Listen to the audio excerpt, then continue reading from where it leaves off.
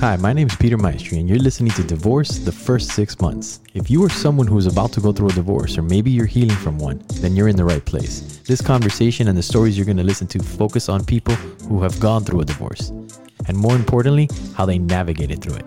Having said that, let's get right into it. And once I defined that, it was like, you kind of, once you distinguish that, you get power. So I do understand what you're saying, which takes me to acceptance. Acceptance for me was the final nail in the coffin. It was how I was able to release and move on, which, you know how you have the tipping point where you're like one day, one moment, and then all of a sudden you're like, whew, and you can breathe. What was your acceptance moment? I remember that clearly too. Like I said, our stuff was like all financial. Mm. And so we had this like really big kind of like 3-month period that was trial for our mortgage. It's like full disclosure, I'm telling you my whole life. But it was the last month of that, which was like, 4 or 5 days of lying. The mortgage almost not getting paid, me swooping in again and saving the day and paying the mortgage. And I just remember it was that moment where it was like, I have to leave. Like, it's not even like what I want. Like I want it. And that goes back to expectations. Like I wanted him to want to be in this marriage. And it was just, he again was showing himself to me. This is what it will be, Jill. You keep seeing the same behavior. You have to finally acknowledge it and accept it. And for what it is, he's not going to be this person that's going to pay the mortgage on time or pay it at all. And so it was that December, which is what, this December will be 5 years separated.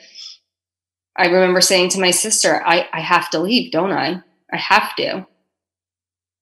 And, for the first 6 months after, I still didn't really want that. But in that 6 months too, he kept showing himself again, wasn't doing anything to save the marriage, wasn't doing anything to get us back, wasn't doing anything. And yeah, that was the tipping point. It was like, I have to. It wasn't even I want to. It's like, I have no choice at this point. And emotionally, what happens to you when you make that choice? There was such relief in that because for years, this was years in the making. I was actually just talking to my sister about this the other day. It's like, I was so tortured by what to do. I was so unhappy in the situation.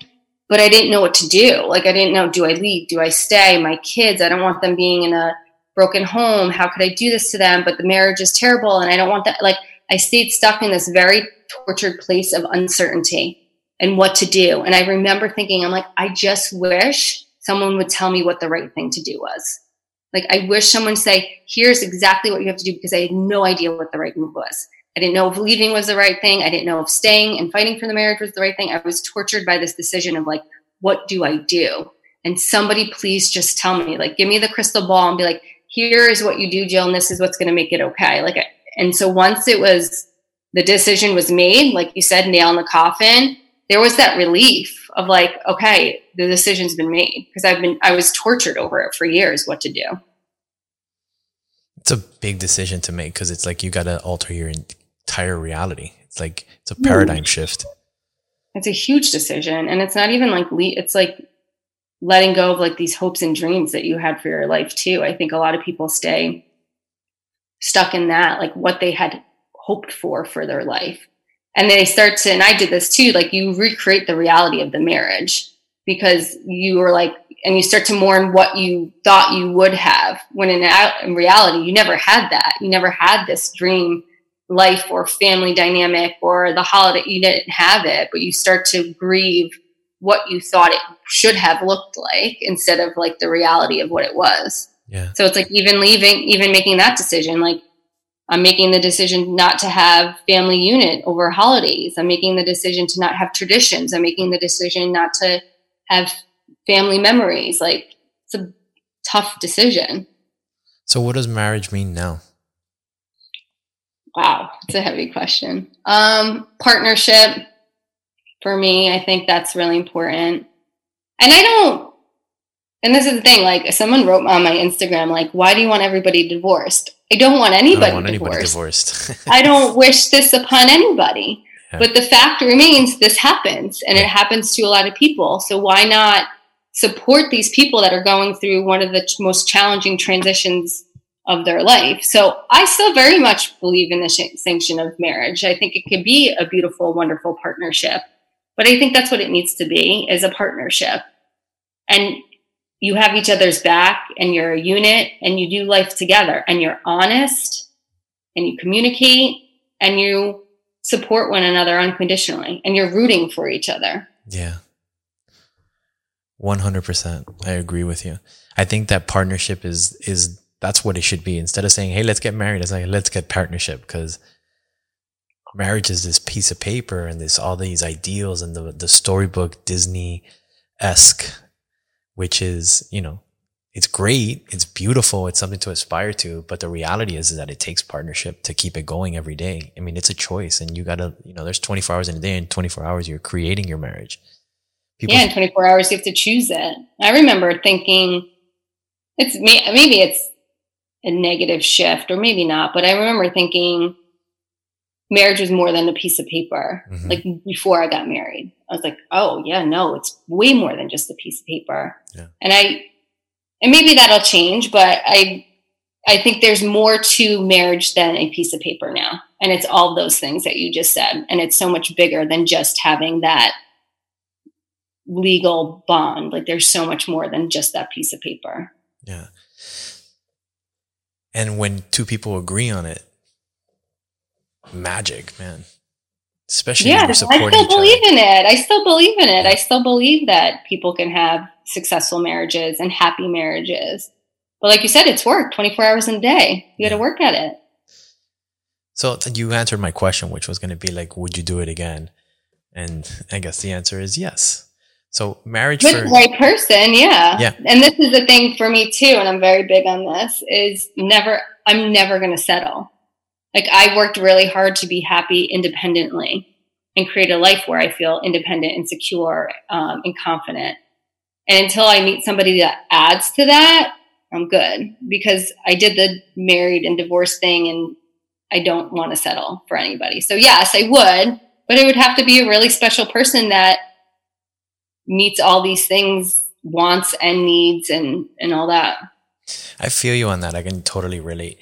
Let me ask you this.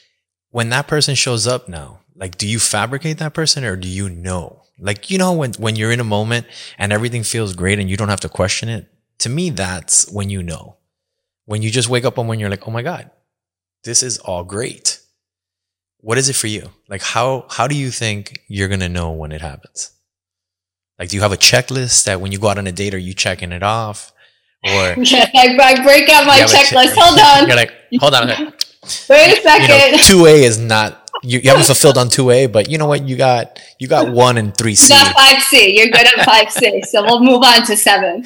I talk to women a lot about this, is I think it's important to know not even just a checklist, like characteristics, but how do you want them to make you feel? Yeah. I think it's important. How do you want to feel about the person?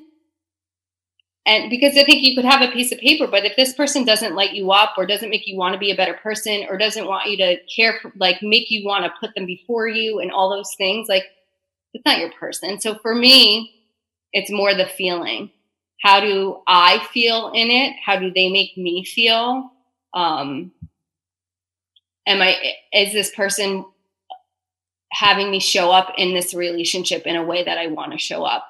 So some of the work that I do with the women that I work with is we talk about that. Like, how did you show up in your marriage? And what about that didn't you like? I know for me, I showed up in my marriage, and I'm not a selfish person, but I never put my ex before me.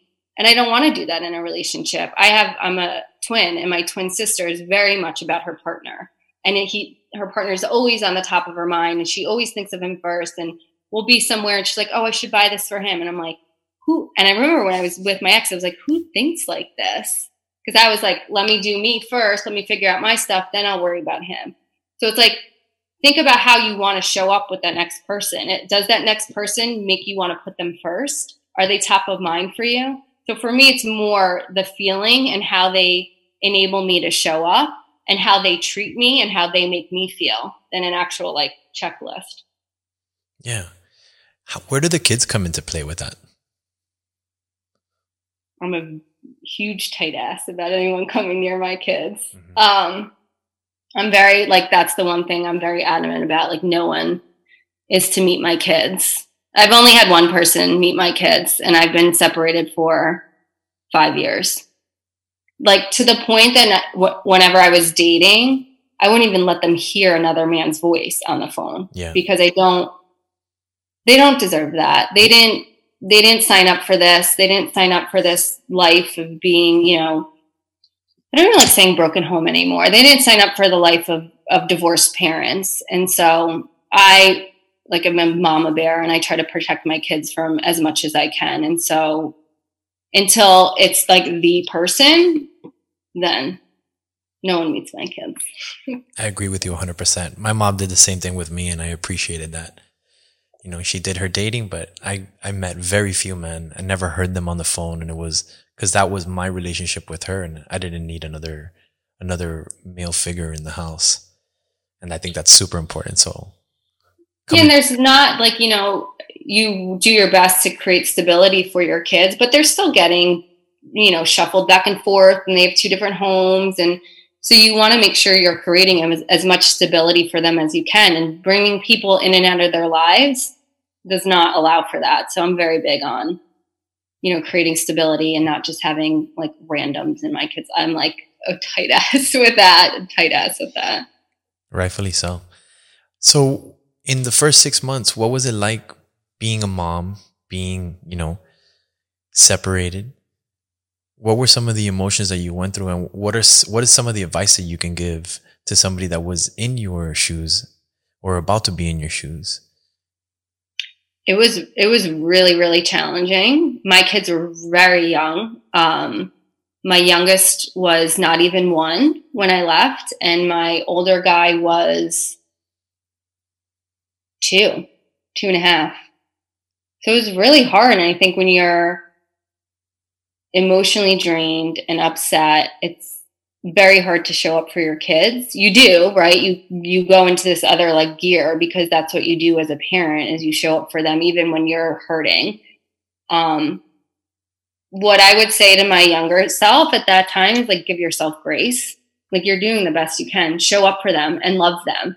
Love and support them, because I was worried about, like, who's got to be here, who's going to be there, who's going to daycare, what do I have to pay for? And I remember, like, and I didn't do that for long, but I remember feeling like I wasn't fully engaged in like the things that I should have, like the big moments. And so I think, you know, be invested in them in a way that you're showing up and are engaged, and just love them. Like, you're so worried about how they're going to turn out. And I remember being super focused on their behaviors. Like, oh God, is that because we're separated? And oh God, is that because we're getting divorced or they're in different homes? And I was hyper focused on their behavior and probably very short with them. I think just love them and like spend time with them, and not, you know, this is like a downfall of mine. I remember I can picture myself like running around the house doing a million things because you got to get everything taken care of. I'm like, just sit and read a book with them. Like the laundry, the house, the stuff will get taken care of at some point. Like, I think it's critical in that first time, I mean, especially those first 6 months, when the dynamic has shifted and they're in 2 different homes, that you really, really spend time with them. All the other stuff can wait. If they go to their dad's, then you do all the other adult stuff that you need to do, the cleaning, the laundry, the grocery shopping, but really spend time with them and just be with them. What about conversation? Do you talk about the situation? Do you answer their questions? Do you talk to them like an adult, or do you talk to them like children when they ask? If they ask? I'm very big about talking to my kids as not adults, but I've never even when my kids were babies, I never baby talked to them. I talk to them straight. Like, I talk to them like I would talk to you. Yeah. That's always been important for me. They never, because they were so young, my little guy literally knows no different. He was 11 months when we separated. So he's never really asked any questions. And as far as it would go, is like, oh, are we at daddy's this weekend or with you?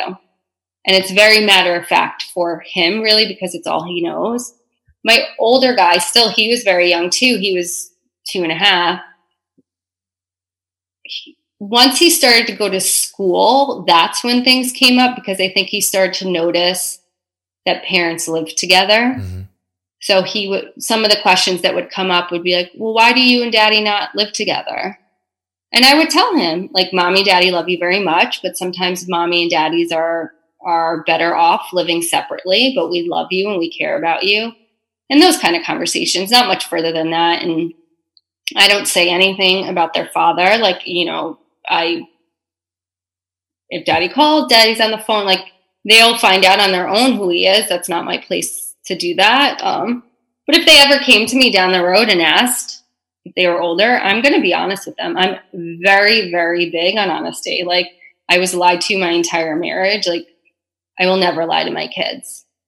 There's certain details they don't need to know, but I'm not going to sugarcoat anything. So when those moments come, I'll be honest and have real conversations with them. And I think, unfortunately, they're going to learn on their own without me having to say anything. And I think kids deserve to know. If they ask questions, I think it's our job as parents to be honest. This conversation started because someone challenged me to be vulnerable. So I'm challenging you. Share yourself and your story. Be courageous. Be vulnerable. It makes a difference.